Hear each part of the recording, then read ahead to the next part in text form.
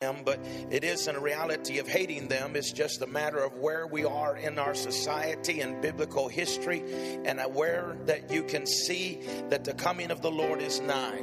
And today we're going to talk about and study Islam in the light of Bible prophecy.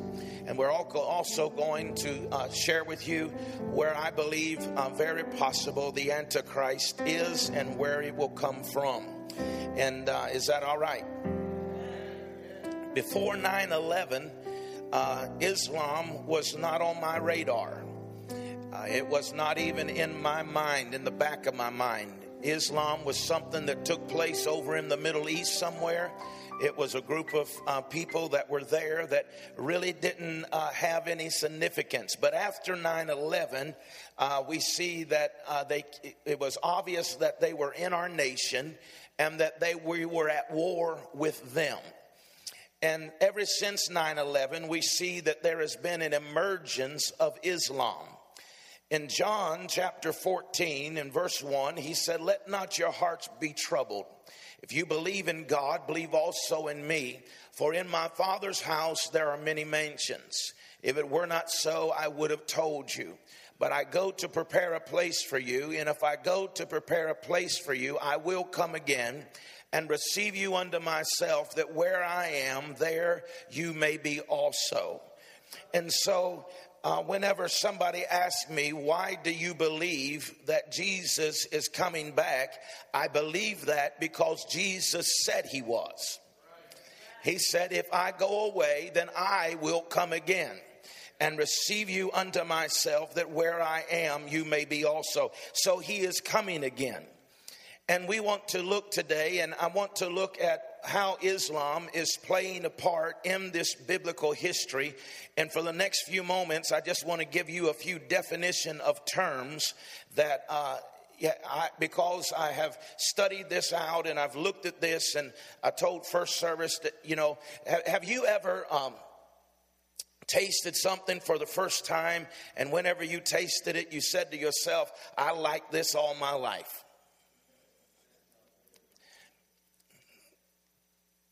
Have you ever heard something, and whenever you heard it, it just clicked in you and you said, I've believed this all along, but you just heard it?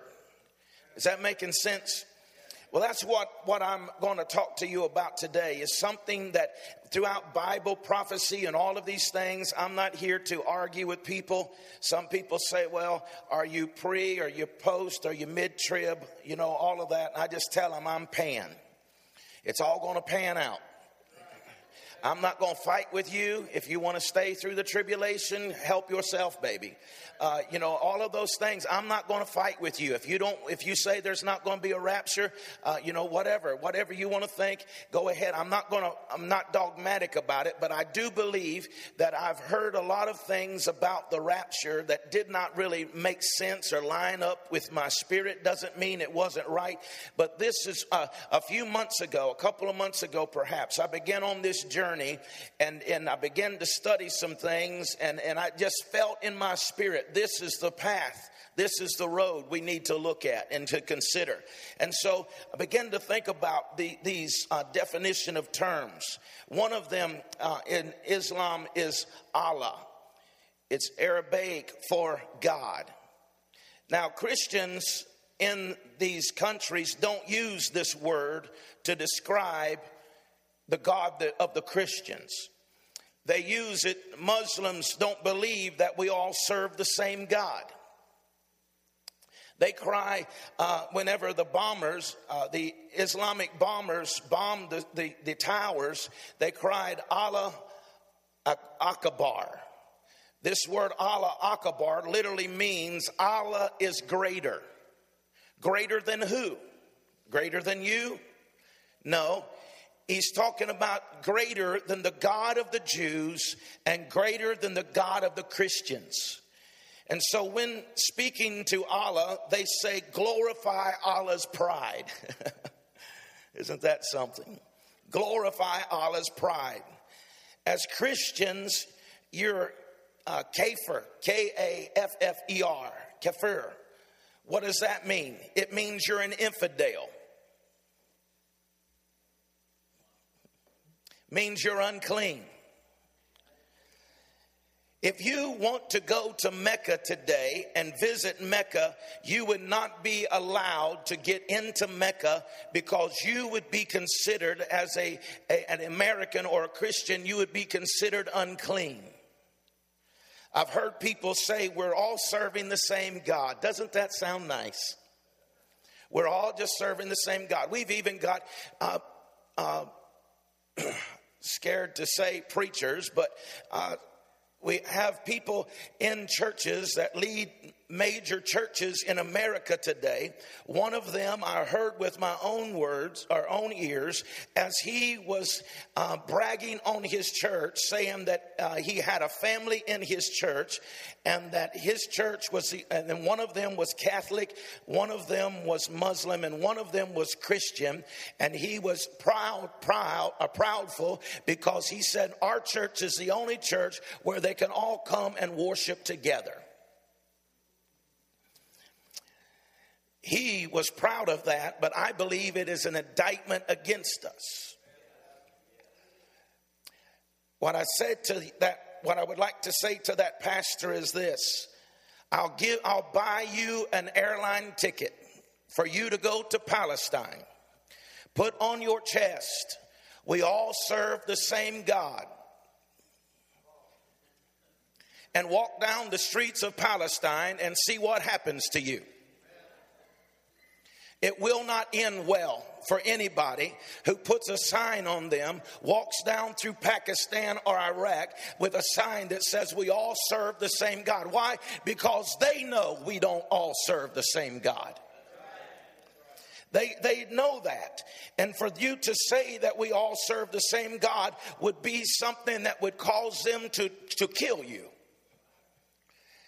Even if we did not support Israel because they are God's covenant people, we should stand with them, because in the eyes of Islam, if you are living in America, you are considered a Christian, if you are or not. And Christians and Jews face the same fate, and that is you either convert to Islam or you die. Now there's another word, Allah. Allah is not Jehovah. He is not the God of the Bible. Allah is not a father. Allah does not have a son. To say that Allah has a son is blaspheme to the Islam. Allah is not Trinity. And so the reason that we see the quarter moon is Allah was the moon god before Muhammad ever stepped on the scene. So who is Allah? Are you ready? I'm glad you asked.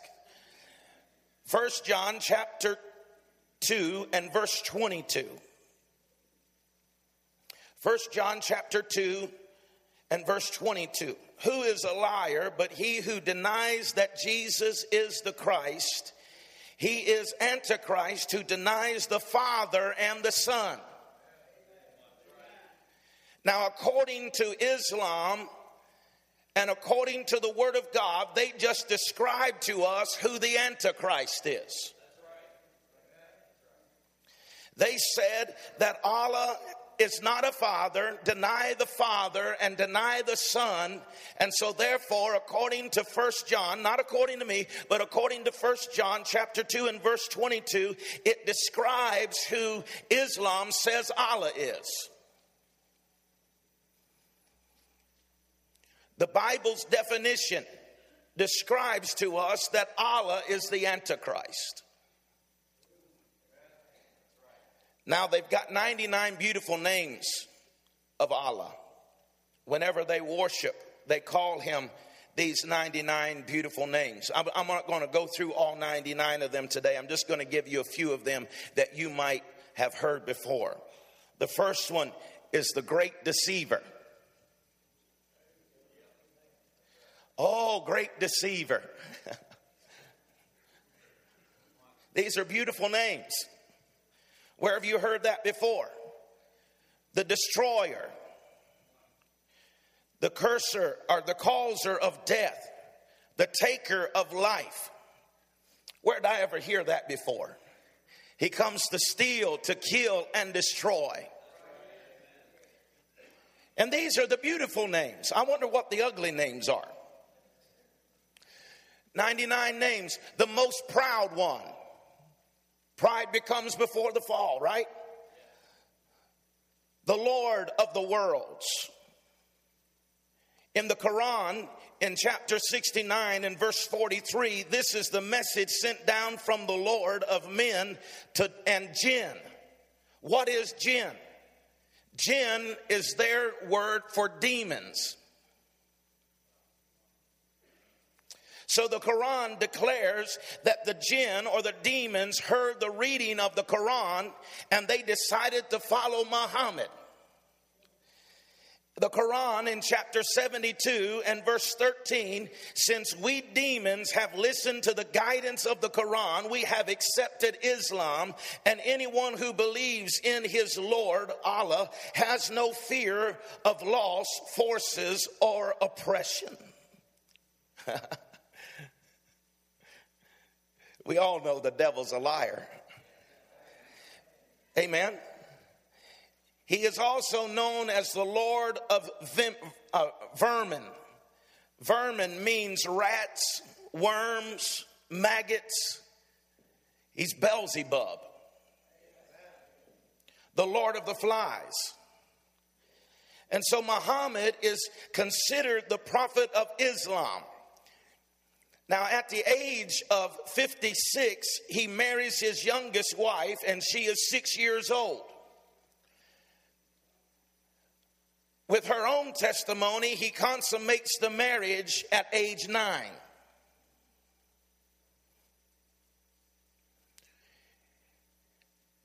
And they want us to believe he's a peaceful man. In our terms, we would call him a child molester. One of the wives that he took from his adopted son. When you study Muhammad, he was not a man of peace. He would militantly overtake cities, and they were converted or they died. What is the Quran? The Quran is the holy book of Islam. It is considered, thus saith Allah. To desecrate the book is punishable by death. My good friend Jonathan Morgan spends a lot of time in these countries. He was in Pakistan and he preached the gospel there. And after the service, a young man was accused of knocking the Quran out of a young girl's hand, and it fell into the sewer system. They said that they came and arrested the man and said that they were going to put him under security for protection. And when they did that, the man died in prison that night. They hurried to try to bury him, and there was a Christian doctor there that said, "You're not going to bury him until I check him out." And when they checked him out, they found out, obviously that he did not die from natural causes. They beat him to death in that prison. They not only did that, but the family that hosted them, that gave them tea and some food, they came and they arrested them the next day, and they burnt the church down where he was the night before. This isn't peaceful.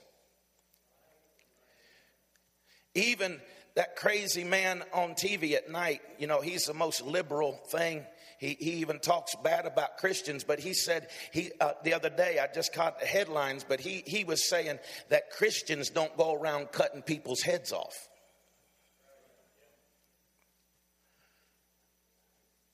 The Quran, the holy book of Islam. And then you have the Hadith. The Hadith is thus saith Muhammad. The Hadith is to Islam what the New Testament is to Christians. And then you have the jihad. The jihad is holy war. holy war. It means this: I've been ordered to fight the people till they say none has the right to be worshiped but Allah. Who said that? Muhammad. Jihad is mandatory for all Muslims. You must go to war. It is foolish to think that wherever there is a large gathering of Islamic people that you're going to have peace.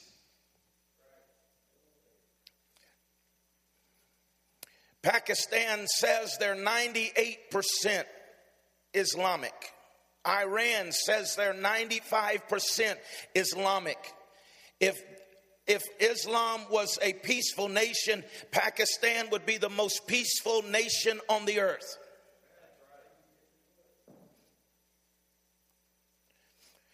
Whenever Pastor Jonathan was in Pakistan, some of you that have went to Honduras with us, they have guards at the stores and things like that. But in Pakistan, they have a mirror that's on a stick, and they'll put it up under your vehicle, and they'll check for bombs.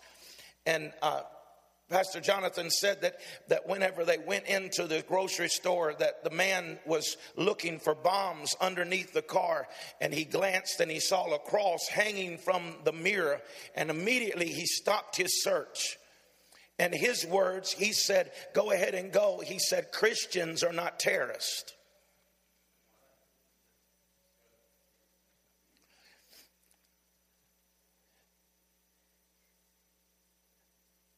Fatah means infiltration. The end goal of Islam is to take over the world. And there are two ways that they are trying to do it. Number one is jihad, by suicide bombers and war.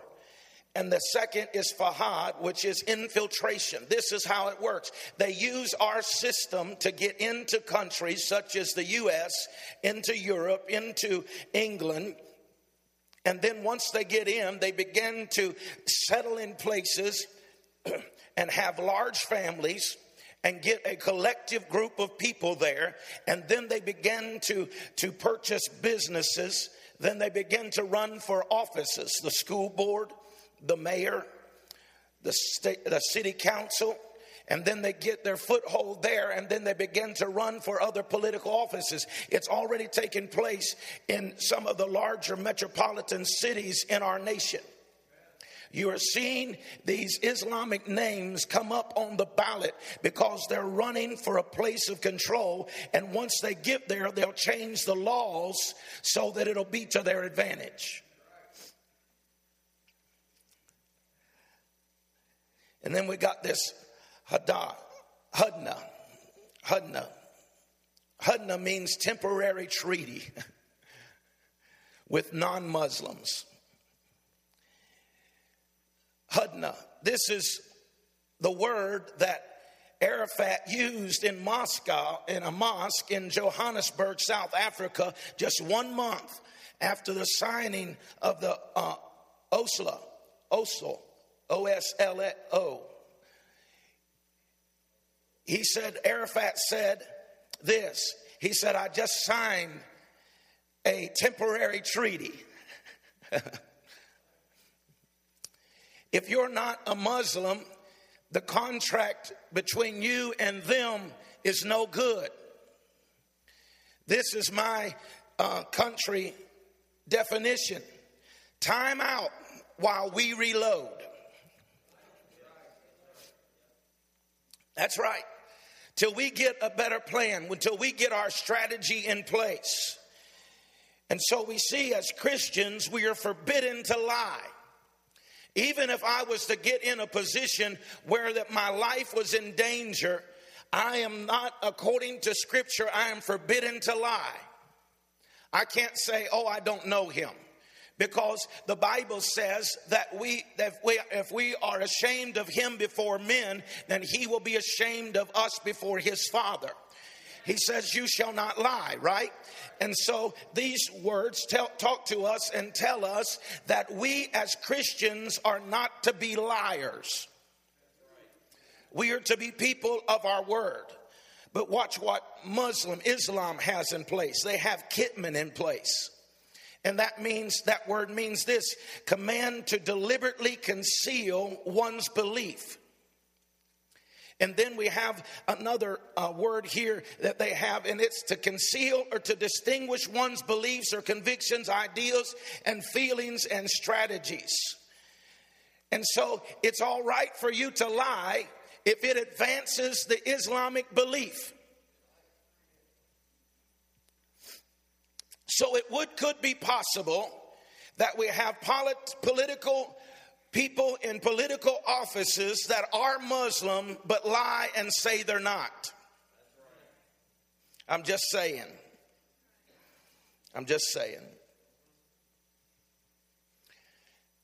Then we have Mahdi. This Mahdi is the Islamic Messiah. According to Islam, the Mahdi ushers in the last 7 years before judgment. These are the 7 years of peace that Islam promises. And then he rules with over 10 members of council of assistance of the caliph. Could it be that Islamic Mahdi is the same person as the Bible's Antichrist? If Allah is actually Satan wearing a very thin disguise, then who is Allah incarnate? The Antichrist. In studying this out, I seen a converted Muslim. He says that he was a radical Muslim who was taking this number 666, and he began to break it down and showed how that you could, and he said a lot of people take people's names and try to figure that out, that what 666 is, and if you get these six, it means this and that, and then you come up with Hillary Clinton or whatever. He said that's witchcraft. He said that's how they do that. But he said, whenever I looked at, as a Muslim, whenever I looked at 666, he said, I knew exactly what it meant, because he said it's Aramaic, and he said, I knew exactly what it said. And he said that it says Allah is God.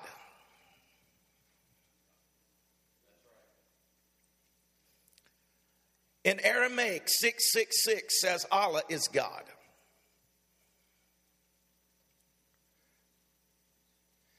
The Caliph, supreme military, political, and administrative leader of all Muslim world. That's who the Caliph is. He's the supreme military, political, and administrative leader of all the Muslim worldwide. The Caliph is the Muslim to the Muslims what the Pope is to the Catholics. As the Pope is seen as the vicar. Now, I don't believe that, but that's what Catholics teach, as he is the vicar of Christ. So the Caliph is considered the vicar of the Muhammad. The office and government of the Caliph is known as the Caliphate. The problem is this. The problem is that the Caliph was dissolved in 1924. Now, if the Catholics, the Rome was wiped out, then the Catholics would be on this journey to reestablish Rome, right? Because that's where their seat is. That's where their epicenter is. And so whenever we look at this, we see that Islam, they have the same desire. They want to rebuild their capital. They want to rebuild where their epicenter was. And so the problem is it was dissolved in 1924. The song of the U.S. Marines song says in it, to the shores of Tripoli. Now, when was the U.S. Marines ever in Tripoli? In the 1800s, the U.S. ships were being attacked by the Islamic pirates. And John Adams was paying the pirates 20% of the value of the ship's products so that he would leave the ships alone. But whenever Thomas Jefferson became the president, he said, we ain't going to do that no more. And we see that Thomas Jefferson in 1805 sent the U.S. Marines into Tripoli. And whenever they did, the problem is that they wiped out what Islam had established as their epicenter, where they would work. This problem did not start in 2001. This problem started in Genesis chapter 13. We just became on our shore. We began to acknowledge and realize what was taking place. But the reality is that this battle has been going on since Genesis 13. But since March 3rd, 1924, after 1,400 years of divine rule and office of the caliph was abolished when the Turkish Empire, which was replaced by the eastern section of the Roman Empire. Muhammad said there will be a caliph in the last period. He would be called Mahdi.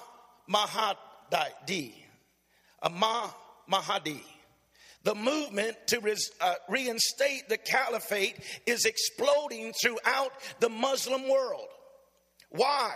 Because they want to reinstate what Muhammad said would be in the last days.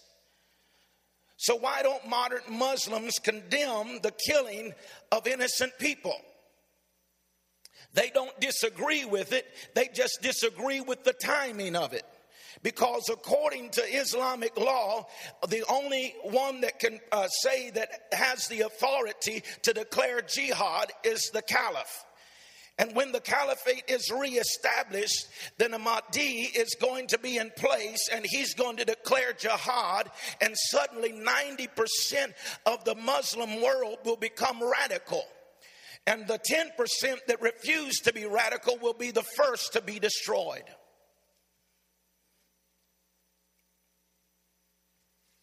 So Mahdi is this Muslim Jesus.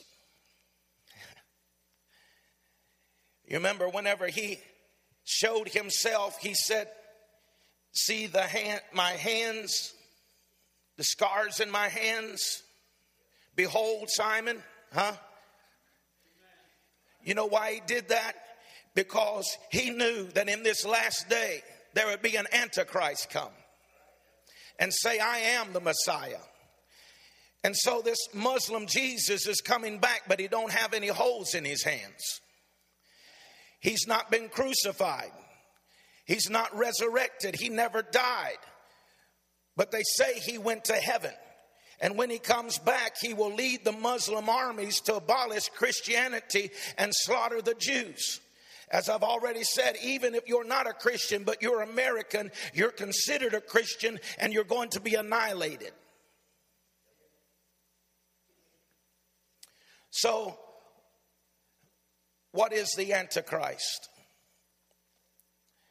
The Antichrist, the Revelations chapter 2 and verse 12 and verse 13, it said, and to the angel of the church in Pergamos, write, I know your works, that where you dwell, where do you dwell? Where Satan's throne is. Today, Pergamos is in West Turkey. We have that picture of Turkey. All right.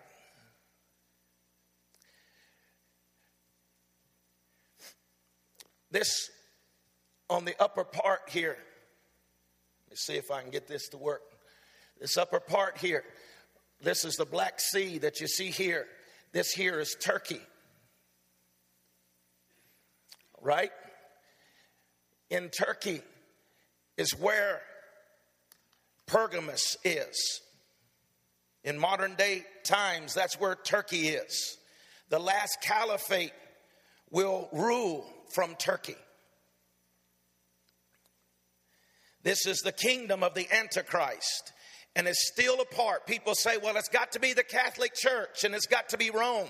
But you remember, it was separated to the east and the west.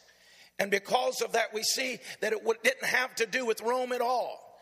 But it is this part that is now known as Turkey, where Pergamus is. And it's still a part of the Roman Empire. And so it fits in there. And this is the kingdom of the Antichrist, and it is still a part of this Roman Empire. Rome was cut in half, the east and the west, and the capital of the west part was Rome. But the capital of the east part was Constantinople, which became Istanbul, which is in Turkey. The president of Turkey has given ISIS free reign of Turkey. Whatever you need, it's becoming the epicenter for ISIS and Islam. If I'm right about this, keep your eye on Turkey to become more radical than it's ever been before. So who denies the Father and the Son is the Antichrist. Catholics don't deny the Father and the Son. They may give more to Mary than she deserves, but they don't deny the Father and the Son. Islam does.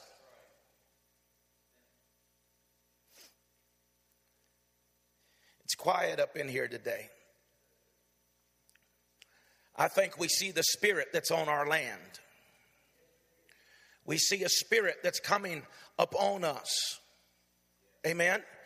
And it's an antichrist spirit.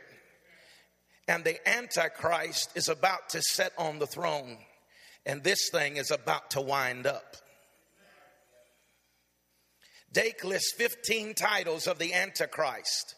King of Babylon and the Assyrian. Isaiah chapter 14. Also King of the North. King of the North. And I don't know what you've been taught, but I've been taught all my life that the King of the North was who? Russia. But for that to be true, then we would have to put everything allegorically for that to come in. But why don't we take it literally? Because watch this. Go ahead and put that back up if you would, please.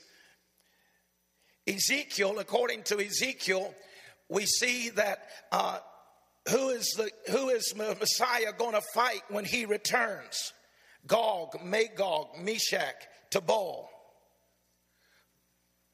Look here, my friends, at Turkey. Magog, Gomer, Tubal, Meshach. All in Turkey. Ezekiel 38, he tells us that who he is going to go to war with. Ethiopia. But whenever you study out Ethiopia, it's not the Ethiopia which we look at, but it is Sudan and Somalia. It's Libya. It's Iran. What have all of these in common? They're all Islamic nations. They're all Islamic nations. He wars with Islam, right? He wars with these Islamic nations. Can you put up the other one for me? The one of Israel. There we go. All right. You see all of these green in the green? Nobody can see them. You see all of these in the green? That's all Islamic nations. You see this little red right here? That's Israel. They're surrounded by Islam. Right there. You see all these in the green? They don't stand a chance. I said they don't stand a chance.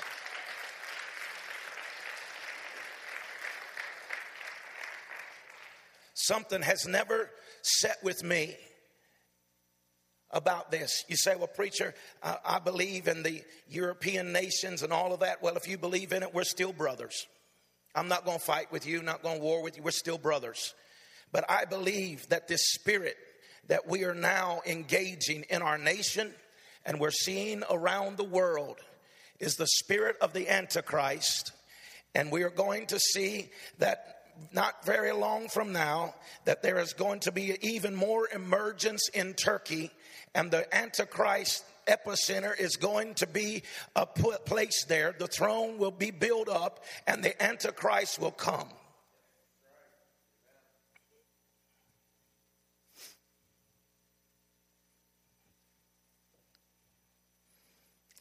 Ezekiel 38 tells us that all of these nations will rise up, right? These in Turkey, these in Egypt and Libya, Sudan, South Africa. We see all of these in Iran. They're all Islamic in nature.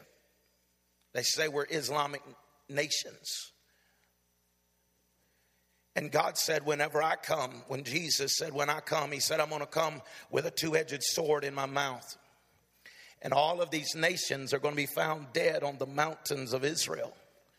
And as I told you last week, the predatory birds have already migrated. Over 170 of them have migrated into Israel. They said they have never been there before, but they have come today. And I submit to you that the cleanup crew is already in place for the destruction of this Antichrist spirit that is going to come against the nation of Israel.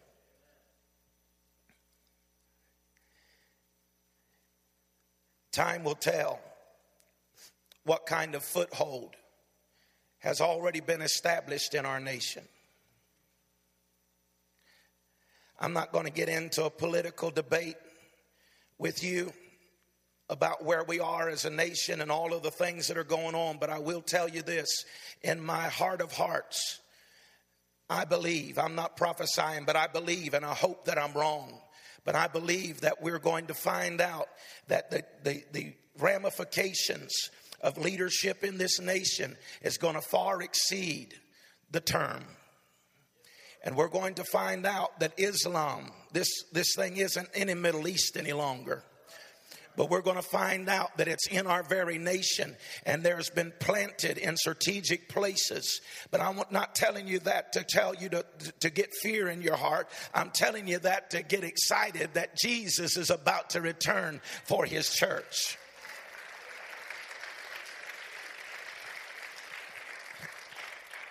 I'm telling you that to tell you, get serious about your relationship with Jesus. Why? Because the relationship with God, if you're not ready, you need to get ready. And I know people say, well, I've heard this and that all my life. And I'll tell you what, I've told so many, you've never seen the signs that you're seeing today. Over this past 3 weeks, I've tried to impact and digest into the small time that we have together to tell you that Jesus is about to return.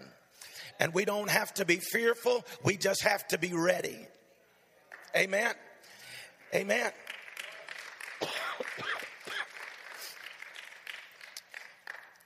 And so today we come and we get excited about the return of the Lord. We get excited that we're seeing these things come to pass, just like Jesus said. You remember I read off that quadrillion whatever to one it was that the Bible would ever come to pass. Last week, some quadrillion to one that the Bible would ever come to pass, but yet the Bible is the only word or ever prophecy ever given that has come to pass 100%.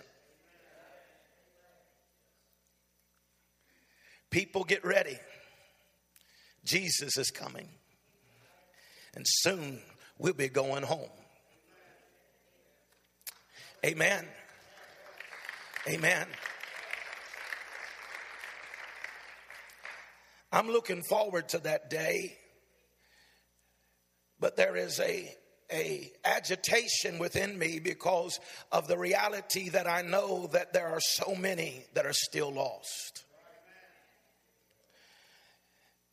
As I know the signs and the times are upon us, but yet so many are still playing games with God. Sit in our churches week after week, hear messages after messages, and yet they do not turn their hearts to Him. And then others have walked away from God altogether and said, I don't need Him. I'll do my own thing, and someday I'll make it right. But let me ask you something today. If you can't stand up to somebody not liking you because you're a Christian, how will you ever stand up for God in real persecution? We don't know what persecution is. But I will tell you this. This Antichrist spirit is already in our nation. You don't have to go to the Middle East for him to be beheaded. Go to Oklahoma. This spirit is now upon us. And it's time for the church to sense a clear sound that says we've got to quit playing games and we've got to get real with God. And we've got to have a personal relationship with Him that says for me to live is Christ and for me to die is gain. Nobody's stepping up and saying, kill me first. But if the time comes, we've got to be ready for it. I believe that we will be gone before the great tribulation comes. Because the Bible said, as it was in the days of Noah and it was in the days of Lot, so shall it be in the coming of the Son of Man. And both of them were removed out before judgment came. That's my personal opinion. But one thing I do know is whether I'm right or I'm wrong, I'm going to be ready when He comes. I'm going to be ready.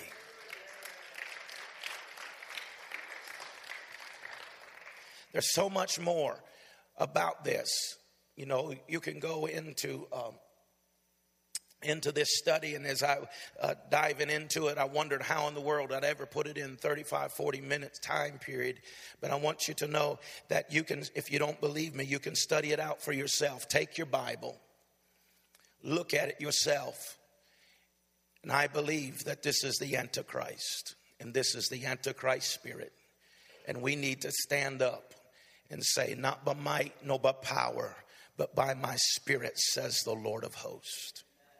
Amen. Jamie, come this morning, and I want us to play just something for a moment. I know this is so much different than I normally speak, but nonetheless, it's reality, it's real. This is where we're living. We're living in the end times. And we need to, we need to be ready. If you're here today and you've never accepted Christ as your personal Savior, this isn't a scare tactic, my friend. This is real. Anybody knows me knows that I do not believe in scare tactics. I believe if somebody can scare you into salvation, somebody else can scare you out of it. That's my belief. But I'm a realist. And there's a shift. And there is something taking place, not only in the earth, but in our nation. And the real church must arise. If you're not ready, you should have fearful heart. Because this thing could come down at any moment. These are the signs of the return of the Lord, the second coming. And so if these are the signs of the second coming, how close is the rapture of the church? Think about it. It's even closer than we're talking about today. Yet all of these signs are around us. It's to warn us to get ready for His return. If you don't know Christ today as your personal Savior, your relationship is drawn cold and indifferent in Him, I encourage you today. I beg of you today Get ready. Get ready. Jesus is coming. Jesus is coming. Stand with me today, please. Jamie, would you sing a chorus? If you want to feel the desire to pray, there's a tug at your heart today, that's the Lord. He's wanting you to be ready. He sent his son. Why did he send his son? He said that none should perish, but all should come to repentance. That's his desire for all of us. And so if you do not know him today, I encourage you, take this opportunity to know him this morning. If you don't want to come alone, ask somebody to come with you, but don't miss this opportunity today.